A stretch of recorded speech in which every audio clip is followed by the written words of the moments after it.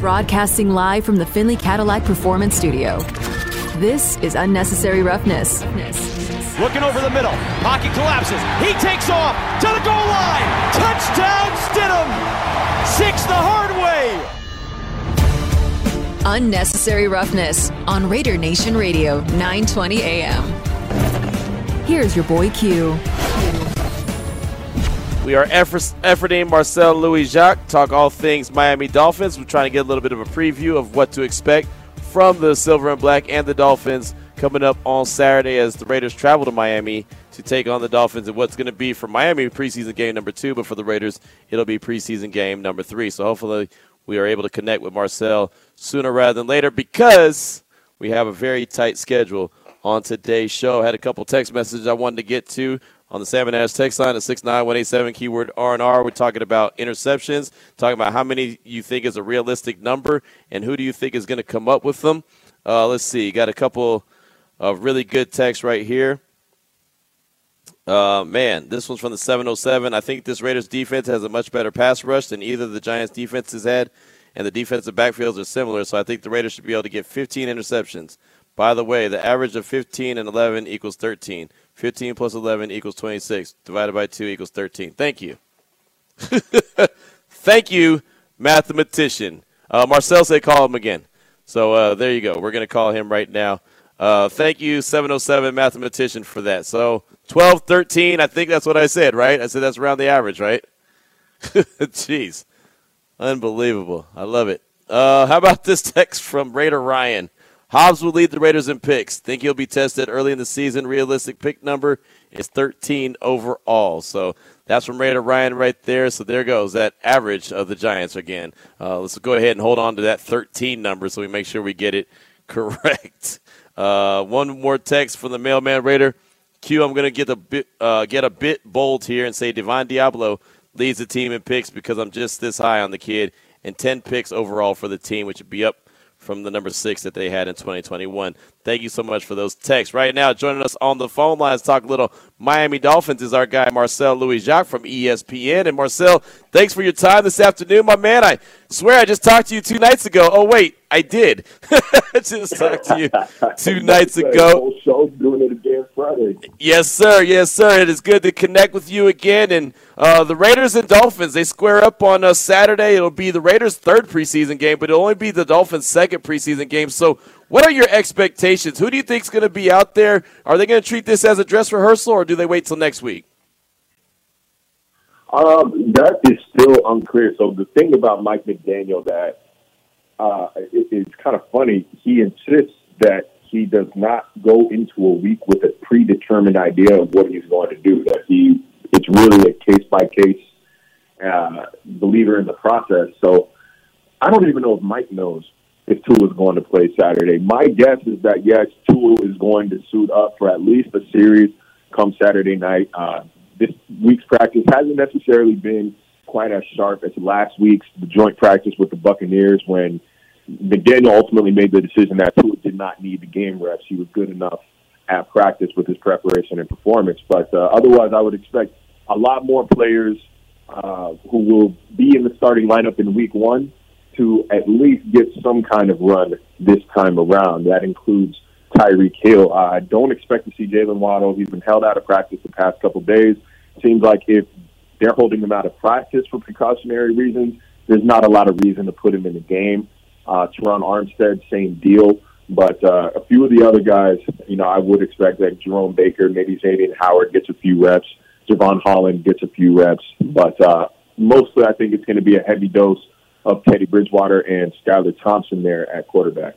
You were around when Brian Flores was the head coach. Now you're there for Coach McDaniel. What have you seen from Coach? He's the first-time head coach in the league. What have you seen? What has kind of the vibe and the energy been around Coach McDaniel? Well, that's the thing. There's energy around Coach McDaniel. I don't know if I necessarily sensed that with Brian Flores last year.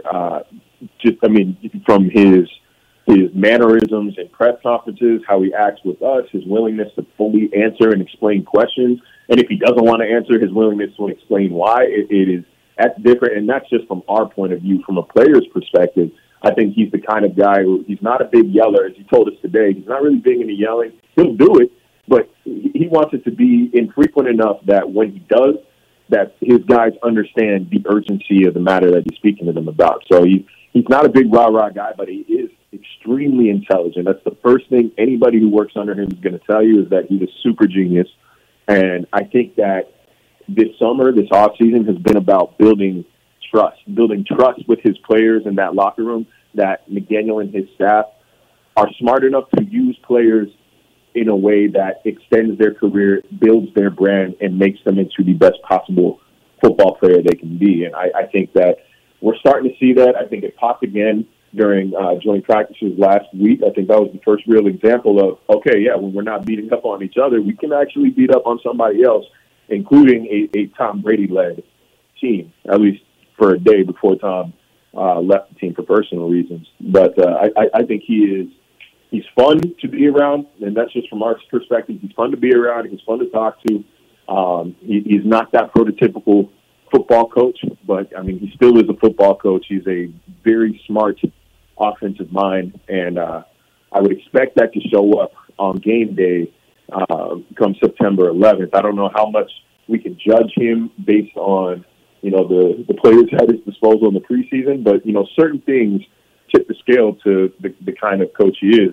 For example, they intercepted, I think it was Blaine Gabbert, last week against the Bucs, and they're in plus territory, and right off the bat, he calls for a play action, double move, shot to the end zone. They end up scoring. That's the kind of aggression that you would like to see out of an offensive-minded coach, especially one that's charged with revamping an offense that hasn't finished in the top 10 since 1996. It's the longest drought in the NFL.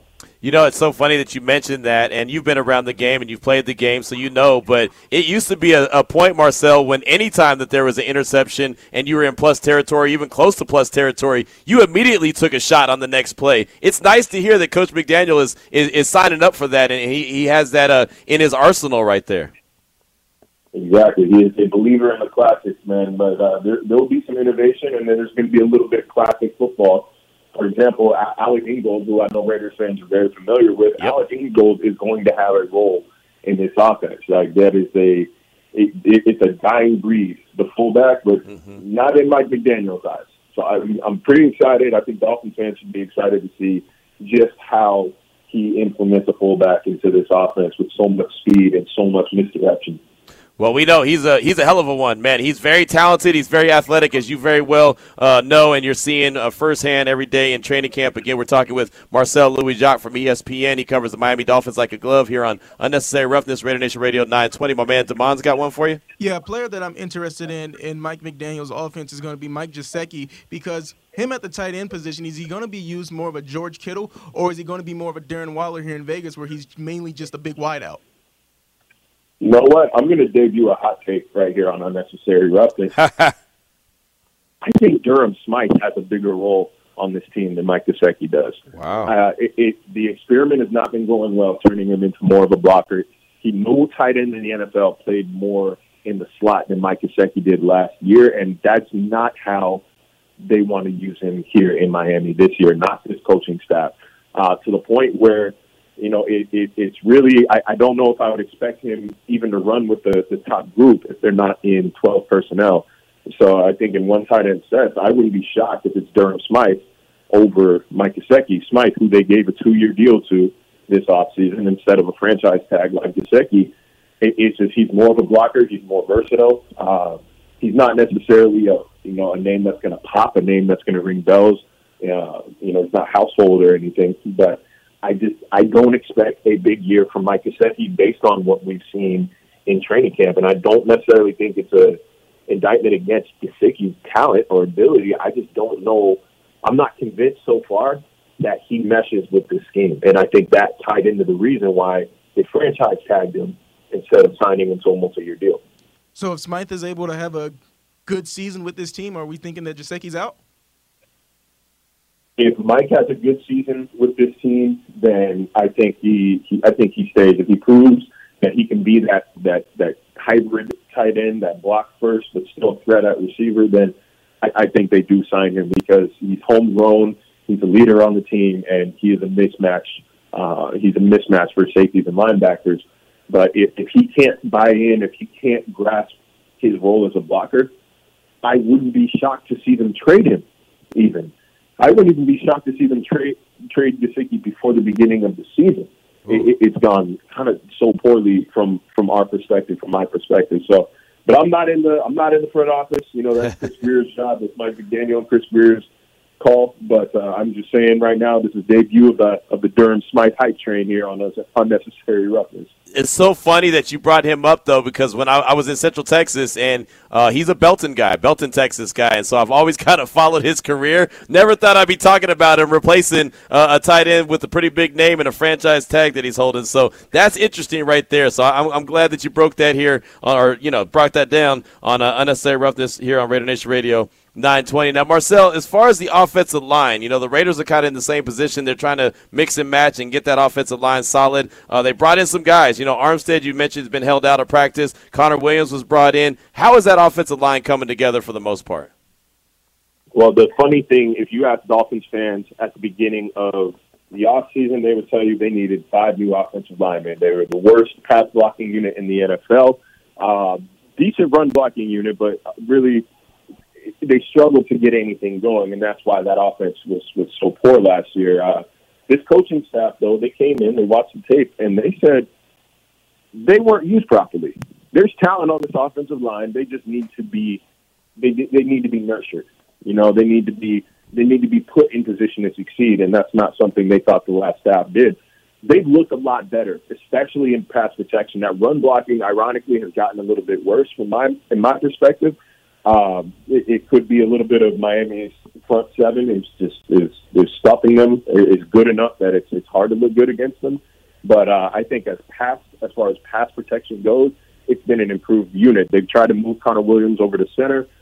That experiment is experimenting right now. It's going. I wouldn't say it's final by any means. I think they're committed to him there, but I don't think that he's a finished product quite yet. Had a couple high snaps today.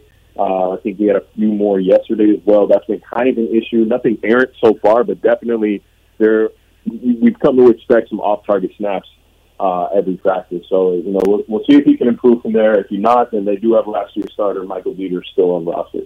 Well, before we let you go, we've got to ask about the trigger man. We've got to ask about Tua, and the most accurate dude, according to Tyreek Hill. What have you seen from Tua? Has it been up and down, or has it been pretty solid from Tagovailoa? He's usually been pretty solid, and he is very accurate. Today, this week really hasn't been his best week, I would say. I think if you Google Tua's name right now, you'll see that he's thrown 5 or 6 interceptions this week. I think that the context is important there. He threw 3 yesterday. They were all in 2-minute long distance situational drills, where defense is basically playing prevent, and he has to push the ball downfield. The offense's excuse for it, or I guess explanation for it, is that practice is the time to figure out what you can and can't get away with. I guess he learned. Today, these picks weren't very good either. I will absolutely put on him. No situation, no nothing. It was Tua's fault. He threw to Durham Smythe in double coverage. Devon Holland picked him off clean, took it to the house. So I think it's. I think that he's had his down days, but when he is on, when he's on, I think that he can look like one of the better quarterbacks in the NFL. It's just a matter of how consistently we're going to see that on switch. All right, Marcel, I've seen a couple of videos from practice, so I've got to ask, who had a bigger presence at Dolphins practice today? NBA championship-winning head coach Eric Spoelstra or YouTube boxer Jake Paul? I'll put it this way. We did not wait in the sun for Tua to finish running routes with Eric Spoelstra. We didn't wait for him to finish throwing passes to Eric Spoelstra, after practice. So I would say it's probably Jake Paul. He's got a pretty sizable entourage with him. I'm sure we'll see the content from it afterward. He's been really everywhere. I swear I've seen, we've been in the same place the past 3 days in a row. I covered a store opening with Tyreek Hill on Monday. He was at the Marlins game I was at yesterday, and now practice here. It's like, man, you're following me, bro. I don't know I don't know if I'm comfortable with this, but it's been a busy week at Dolphins practice this week. I have to tell you that. There you go. Well, it should be interesting. I won't make the trip to Miami. Got some radio shows I got to do on Saturday. But, Marcel, I know we'll catch up and we'll link up on Friday and do a show together on the network on ESPN. So I look forward to it. I appreciate you, my man. And like I said, I look forward to talking to you on Friday. Absolutely, man. Thanks for having me on. No doubt about it. There he goes, Marcel Louis-Jacques right there from ESPN. ESPN NFL Nation covers the Miami Dolphins like a glove. And honestly, we did a show together on Monday. Monday night we were filling in for Freddie and Fitzsimmons on ESPN, and we're going to do the same thing on Friday. So pretty cool, man. That's a good dude right there. A lot of fun to work with, and is great at his job, which is covering the Miami Dolphins like a glove. 3:17 is the time. We'll take a quick break. Get back to your calls and texts. This is Raider Nation Radio 920. You're listening to Unnecessary Roughness with your boy Q on Raider Nation Radio. Talking about interceptions, talking about turnovers, something that the Raiders need to create in 2022. Steal a couple possessions, especially from the Chiefs, the Chargers, and the Broncos. Want to make sure they get a couple more possessions, give themselves a couple more opportunities to get into the end zone, not field goals. But, hey, if you create a couple turnovers a game and you have to settle for a field goal here and there, that's okay because you're stealing a possession. They only had 6 interceptions as a team last season. That's not going to cut it. We all know that. They know that.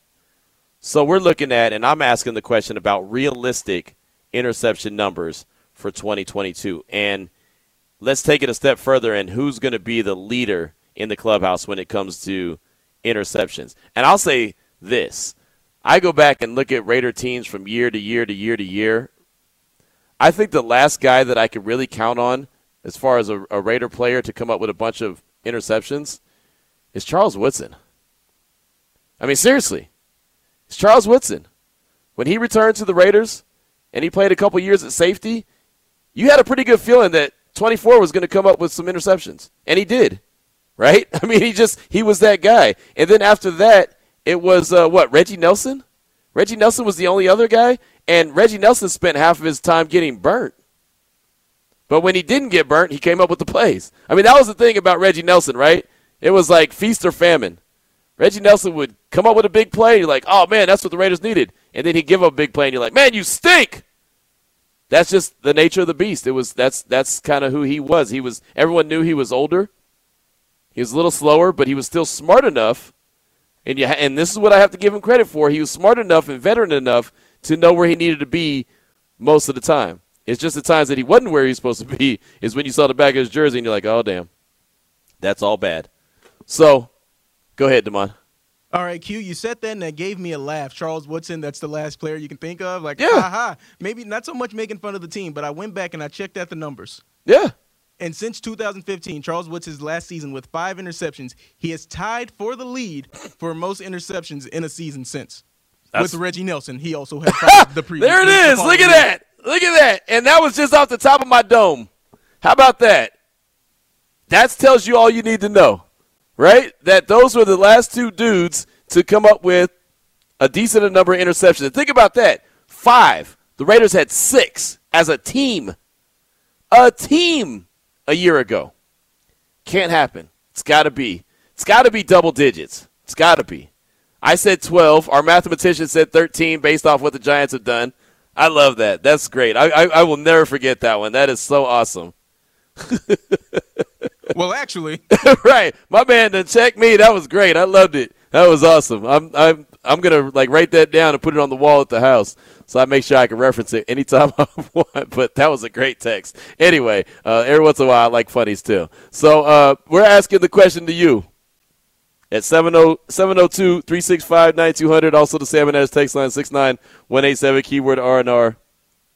Who do you think is going to lead the team in interceptions, and how many is a realistic number?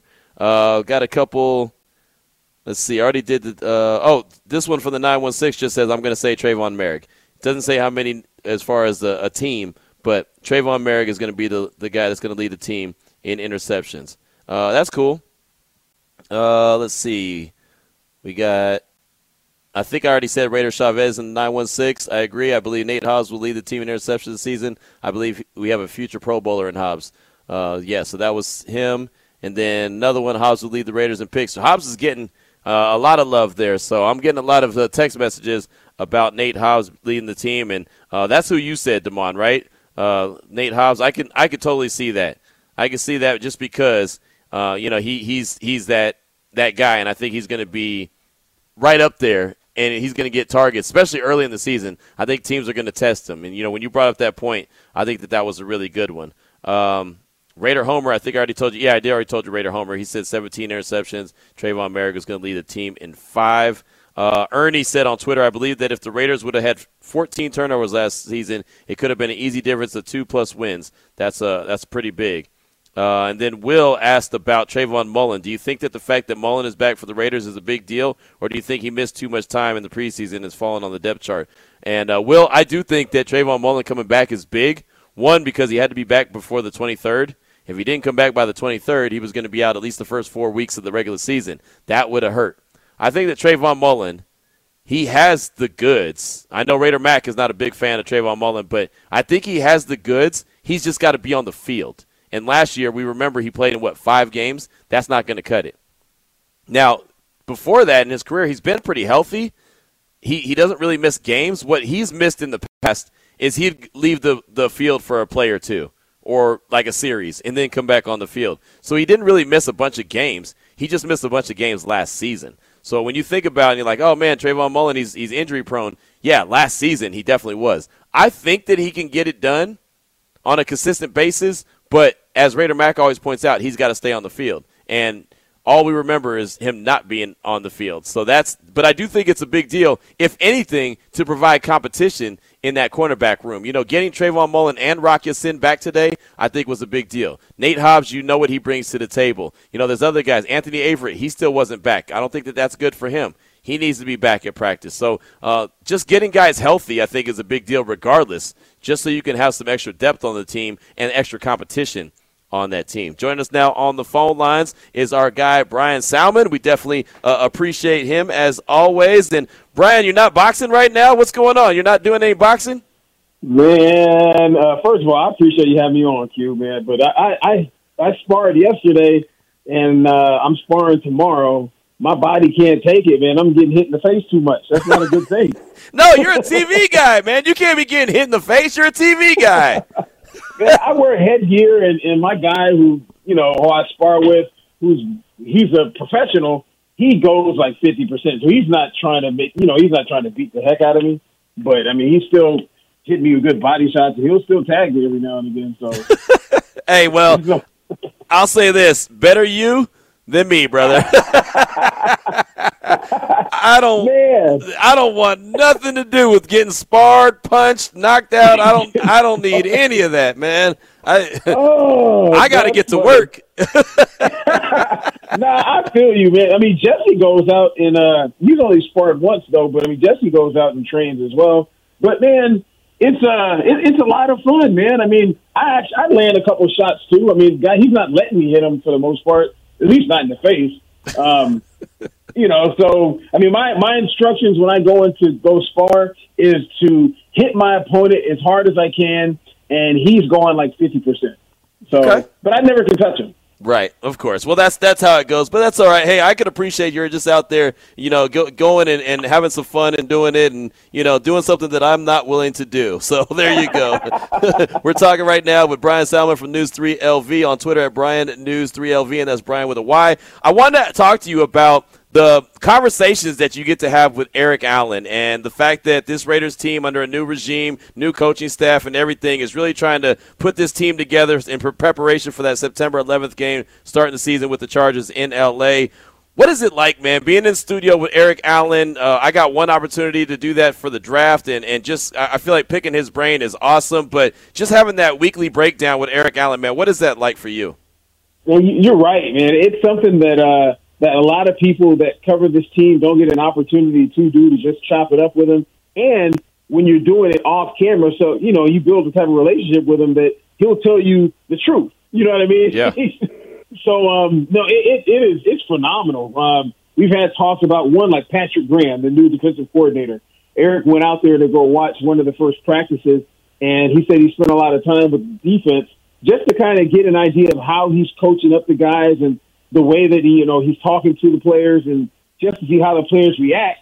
It's really good to kind of get that sense of, it gives me an opportunity to know what I'm looking at when I'm looking at the defense, or, what type of defense they may try to run, being that the fact that, when Graham was, before he came to the Raiders, he was one of the guys that allowed the third least amount of long pass plays in the NFL. So he doesn't give up the big play. That's something that'll happen. He's big on preaching turnovers, which a lot of guys are, but he coaches guys up on how to get those turnovers. So, I mean, it's really an opportunity that it's something that I love doing. I mean, plus E is just the coolest dude ever, man. Like he's a Hall of Famer, should be a Hall of Famer, and he's not. And if you look at his numbers, which I've done, they're right up there with the Charles Woodsons of the world and a lot of the players that are in the Hall of Fame. Yeah, no, you're right. And I always say that EA is not in the Hall of Fame because he wasn't flashy about it. He wasn't real boisterous about it. He just went about his business, right? And so I feel like that a lot of people forget how good he really was. But it's funny you brought up turnovers, and he talks about turnovers because that's what we've been talking about today. It's been the theme of the show, really, is turnovers and the fact that the Raiders only created 6 interceptions in 2021, and that's just not going to cut it. And, Eric has told me that his previous defensive coordinators when he was in the league was like 20. You got to have at least 20 interceptions this season, and they would go do that. That defense as a unit, they'd go and get at least 20, and that's how they kind of they pace themselves. But as far as creating turnovers, and you mentioned Patrick Graham teaches the guys how to create them. How did Eric go into more detail about how exactly, how do you teach going and creating turnovers outside of just being instinct? One of the big things that he talked about is guys knowing their assignments. If they're in any type of zone coverage or any type of coverage in which they're supposed to patrol a particular area, that Graham is very, very good. And even, McDaniels, but I mean, Graham is very, very good at making sure guys know what area of the field and what their assignment is, and not deviating from that assignment, trying to do too much. Do your job, and trust that the guys will do their job. So if a guy's supposed to drop 15 yards back and, 3 yards over, then he's definitely going to drop 3 yards back and 15 yards over, or 15 yards back and 3 yards over. Right. So if there's a pass that's going in that area, you'll be in position to make that interception instead of being too close to the line or being too far inside. That was one of the things that we talked about that really kind of stuck with me, that he's noticed in Graham's coaching, the fact that he's really, really, really telling guys, this is how you get to, this is why I'm telling you to move in this position, because if you go over here when he throw that pass in the flat, you'll be there to get it. That was one of the more interesting conversations that we had about creating turnovers, and just guys being very sound defensively.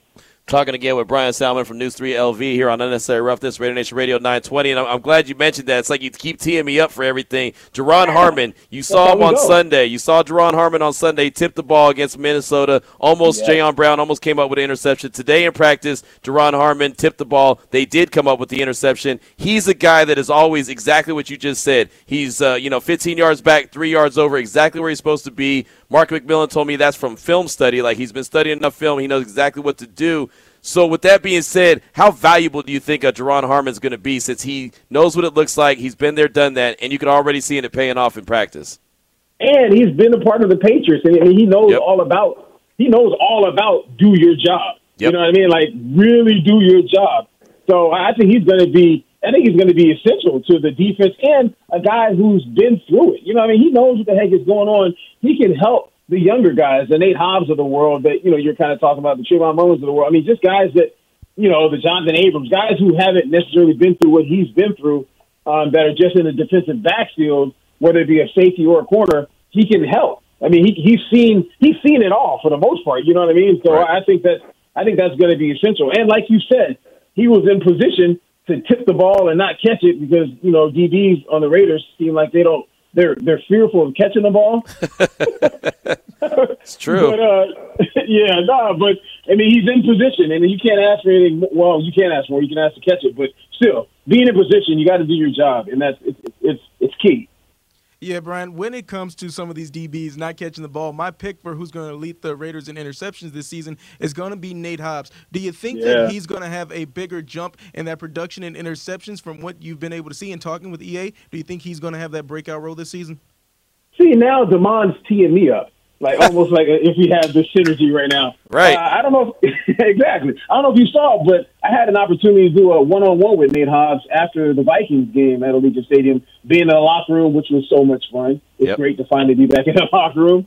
But I talked to Nate about his second season, just one, how much more comfortable he is in, playing defense, being in the NFL and everything else, training camp after his second season. He's like, man, it's like night and day. Like his comfortability, which is, one of those $5 words, is much higher than it was last season.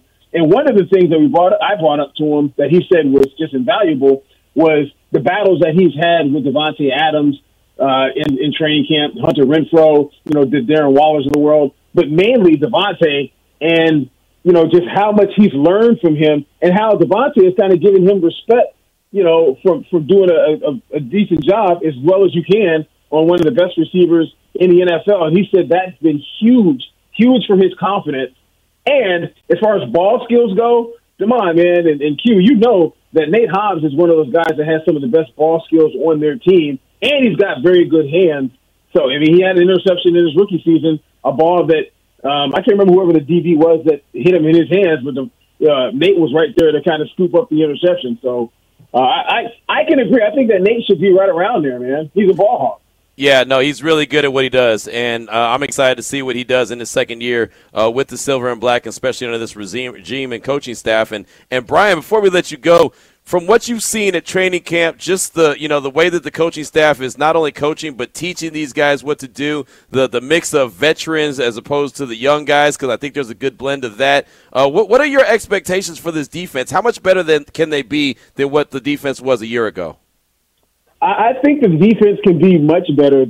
One of the areas that Eric and I talked about that they're really going to have to look for some guys to step up and kind of show themselves is on the interior defensive line. They're going to need some guys to tackle running backs to keep them from getting to the second level, to keep guys from having to make tackles further, like 4 or 5 yards down the field every time. That's going to be a key. And one of the guys that he thought was going to hopefully be a big key was their first round pick that they had a couple of years from Clemson. Whatchamacallit? Their top pick on the defensive line. Klee?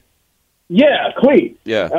He's going to get an opportunity, hopefully, to get in there and do a little something. But basically, the interior defensive line is going to be a key in how they do. The defensive backfield is pretty solid. Linebackers are pretty good. The man who's always wearing the Scully, had a career year last year, went to the Pro Bowl. So I think the defense should be improved, much improved, especially because of the coaching that they're getting with their defensive coordinator. And they've been on the uptick since the last, 2 years ago when they had the worst defense historically in the NFL. They had nowhere to go but up. Right. All right, Brian, speaking of all this DB talk, yesterday we had a good conversation with your tag team partner, Jesse Merrick. So I've got to ask you, in a one-on-one drill, who you got? Q Myers, defensive back, Jesse Merrick, wide receiver. I got to go with Jesse. Like, what? Just on youth alone. He's younger. He's going to be faster. Q, if you told me 10 years ago you were Jesse, I'd say, okay, cool. You guys are closer in age. Jesse is in pretty good shape, and obviously, he played wide receiver in college and all that other kind of good stuff. But just on youth alone, not because I think he's better than you or he's got better technique, anything like that. He's pretty strong.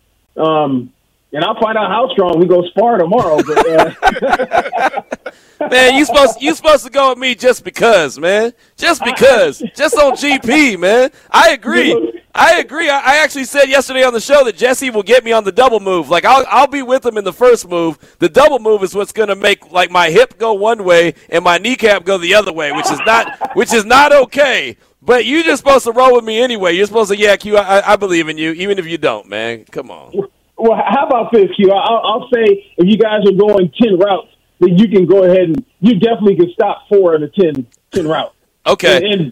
And 40% is not bad if you're talking about, guys, going against you one-on-one. That's not too bad, no? No, look, 40% is great if I'm playing baseball. So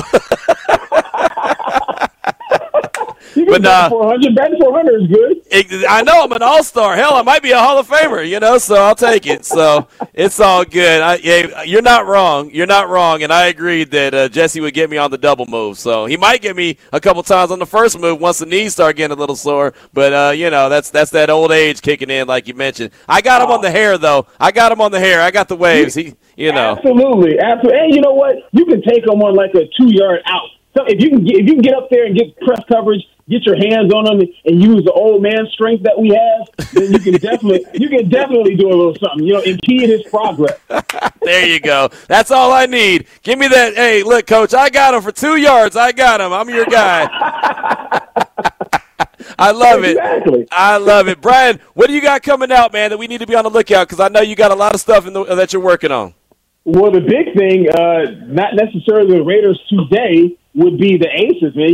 Tonight is, I know you have Paloma coming up in a little bit. Yep. And, you got the Aces, man, their first playoff game. I'm getting ready to head down there to go do some live shots and talk to some folks. Hopefully I get a chance to grab Mark Davis while I'm over there to talk to him, man, because I talked to him after the game inside Allegiant Stadium, man. He was pumped about his Aces. And you already know he's always pumped about them. So I want to get his take today. Nice. Maybe if I can see Darren Wall over there, man, I can get him because obviously he's the best. He's the biggest, literally, Aces fan that's in the building. Absolutely.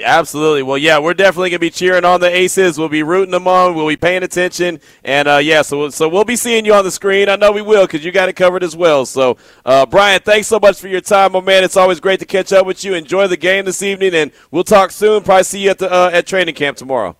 Yeah, my guys, man, it's Amon, man. We need to talk about that day UFC coming up. Kamaru Usman. I mean, I got Usman and Edwards on the show tomorrow. Oh, I got to be listening. Okay. Well done, my man. Well done. There he goes. Brian, appreciate you, brother. All right, guys, man. I appreciate you having me on, Q. All right, no doubt. There he goes. Brian Salmon right there. That's our guy, News 3 Las Vegas. Does a fantastic job, him and Jesse Merrick. We had Jesse on yesterday. We have Brian on today. Check Brian out on Twitter at Brian with a Y, BRYAN, News 3 LV. 3:44 is the time. Come back, hit your text messages, hit your calls, 702-365-9200. How many interceptions is realistic? I love the little breakdown from Brian of what EA was saying about the teaching and the expectations of doing your job. You'll be in position to make plays. So if they make plays, how many of them are they going to make? Give us a number of what you think is realistic, and who do you think is going to lead the team in interceptions? This is Raider Nation Radio 920. Snap, handoff, Brown dives through, 6 hard, touchdown Raiders. Now back to Unnecessary Roughness with your boy Q. 3:48 is the time here on Unnecessary Roughness, Raider Nation Radio 920. We're going to have Paloma Villicana from Fox 5 News talking all things Aces coming up at 4:30. We got plenty of time right now for some calls and texts, 702-365-9200. Coming up at 4 o'clock, you'll hear from Raiders offensive line coach, Coach Carmen Brasillo. Met with us following practice today. Got a few sound bites from him and a couple from T. Billy as well that I want you to hear. But like I said, want to hear from you again at 702-365-9200. We've been talking about turnovers today on the show. We were out there at the Intermountain Healthcare Performance Center, and we were on the defensive side of things. So we really saw a lot of the defensive drills as opposed to the offense like we are when we're on the other side of the field. So sometimes they have us on one side. Today they had us on another. So really kind of focusing a lot on defense today. So I've picked Jerron Harmon to lead the Raiders in interceptions. I think he's going to have around 4. Damon, you picked Nate Hobbs. You had him around 4, but we want to hear from you. Again, 702-365-9200, Salmon Ash text line 69187, keyword RNR. What's a realistic number for the Raiders as a team to have in interceptions? Both me and Damon said 12. They only had 6 last year, so we're going to say that they double their production from a year ago, but we want to know what you think. So, Mailman Raider, hit us up. Q, if you got Harmon on interceptions, you taking him on passes defense as well? And not necessarily. Not necessarily. That I can see a guy like Nate Hobbs, especially playing on the outside. I can see Nate Hobbs having more passes defense. I just think that a guy like Jerron Harmon is actually going to come down with more interceptions. So that's how I'm going to roll with that one. Got a text from the 909. Nate Hobbs, he's got Seawood energy. I can see that. I can totally see that. Got a text from the 408. I'm going to say Perriman will lead the team in picks because I took him up on his offer and gave him some pointers. That's a funny one. And someone who doesn't know the background on that, everyone talked about Denzel Perriman and his struggles in coverage. And so I don't remember if it was after the game or after the season, but Denzel Perriman said something about, I struggle in coverage. Someone needs to come out here and show me how to do it. So that was like his little smart remark when he was headed to the Pro Bowl. Was that right after the season when he said that? Yeah, I want to say it was probably around Pro Bowl week. Okay, yeah, I think you're right. That was exactly when he said that, and of course he was up there laughing. Matter of fact, it was at the Pro Bowl. That's right. It was at Las Vegas Ballpark, and we were all kind of hanging out talking to him. That's right. Sure was. Good memory there, Damon. And then we got another text for the 707. We've been having a lot of fun with this guy, or whoever it is. They don't have a name on it, and I apologize for calling you from the 707, but there's no name. I didn't realize that knowing fourth grade math made someone a mathematician. I definitely wasn't trying to correct you. That's going back to Damon telling me that the Giants had 15 interceptions one year, 11 the next year. And so I said, oh, okay, there you go. It's about an average of 12, just around that number. Anyway, the texter for the 707 actually did the math on it. It was 13, so I was off. But it's no big deal. Honestly, it's not a big deal. It's all good. I appreciate it, and I thought we were having some fun with it. So there's that. So anyway, you can chime in with anything you want. You don't have to correct me. You can correct me. It's cool. I mean, whatever's on your mind is fine with me. I appreciate all the feedback, regardless, good, bad, or ugly. And yeah, fourth grade math is what it is, Damon. I didn't try to correct. I wasn't trying to correct you.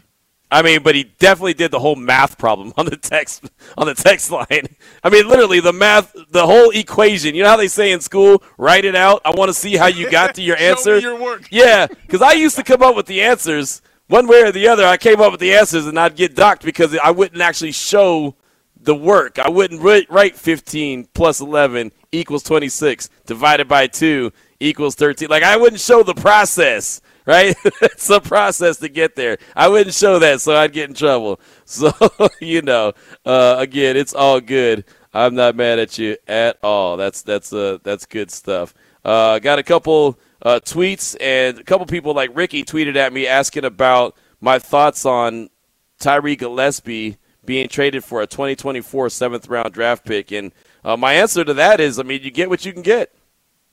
Right? Someone's only as valuable as what someone's willing to give up for him. And I think that Tyree Gillespie is obviously a guy that was on his way out. I think there's no doubt about that. And the Tennessee Titans said, hey, we'll give you a conditional 7th-round pick in 2024. GM Dave Ziegler took it. Maybe he pans out in Tennessee. Maybe he gets a little bit of playing time, and the Raiders ultimately turn that into a 7th-round pick in 2024. Maybe he doesn't, and then they get nothing out of it. But clearly, if you get traded for a bag of peanuts, then you were on your way out. And I'm not trying to sound disrespectful, but if you get traded for a 2024 draft pick, a 7th-round draft pick in 2024, you were on your way out. There's no doubt about it. I think it's a little bit with the Raiders with this recent history of hitting on those mid-round draft picks. I think that some of the fans maybe thought, hey, man, maybe this season would have been his season. He just needed that extra shot, Maybe this new regime was going to – I'm just giving it from the fans' perspective because you never want to admit the players that your team drafted. Well, you can always see the production there, but you never want to say, oh, that guy sucks. Right. No, and fans and even us, we get in our mind who we think could be a player. I thought Brian Edwards had a chance to be a player. GM Dave Ziegler decided, hey, you know what? No thanks, but no thanks. That's not the guy that we think we could take the next step with, so they moved him to Atlanta. Look, they're not connected to anybody except for the guys that they've drafted and the guys that they've brought in as free agents and the guy that they've given contract extension. They're not connected to anybody else. So if they look at a guy like Tyree Gillespie, who was a 4th-round pick just a year ago, and says he's not going to cut it in what we want to do, they could just move on from him and say, not our problem. We didn't draft him. So they turn it into a conditional 7th-round pick a year from now, 2024. Fine. It's just there's nothing you can do about it. It just is what it is, And there's other guys that they're going to have to make tough decisions on as well. Right now they're at 85 guys on the roster. By the 30th at 1 o'clock, they got to be down to 53. So there's going to be some guys that are some young dudes that maybe they just need extra time to develop, and maybe they turn it. Like Brian Edwards in Atlanta might end up being a good player. But the Raiders aren't looking for maybe a guy who could be a good player. They're looking for a guy who's a good player right now that could help them win games. They're not looking for might a good player, right? They're not looking for a guy that they could slowly develop. The guys they're trying to slowly develop, those are called backups, right? I mean, like a Jarrett Stidham, a Chase Garbers, guys like that. I could see those guys as being, well, let's see if we could develop that guy. Not the starting quarterback. The starting quarterback's not a guy they're trying to develop. That's a guy that's established. Starting wide receivers are guys that are established. Edge rushers, established, right? I mean, there's not a whole lot of trying to develop that are out there competing in a major way, right? So I don't blame this regime for trying to make the moves and set this team up for success right now, because I think that's what all Raider fans, regardless of what we agree on or what we don't agree on, I think that's what all Raider fans want is success right now. 3:56 is the time. We'll come back, kick off hour number 3 of the show. It's Raider Nation Radio 920.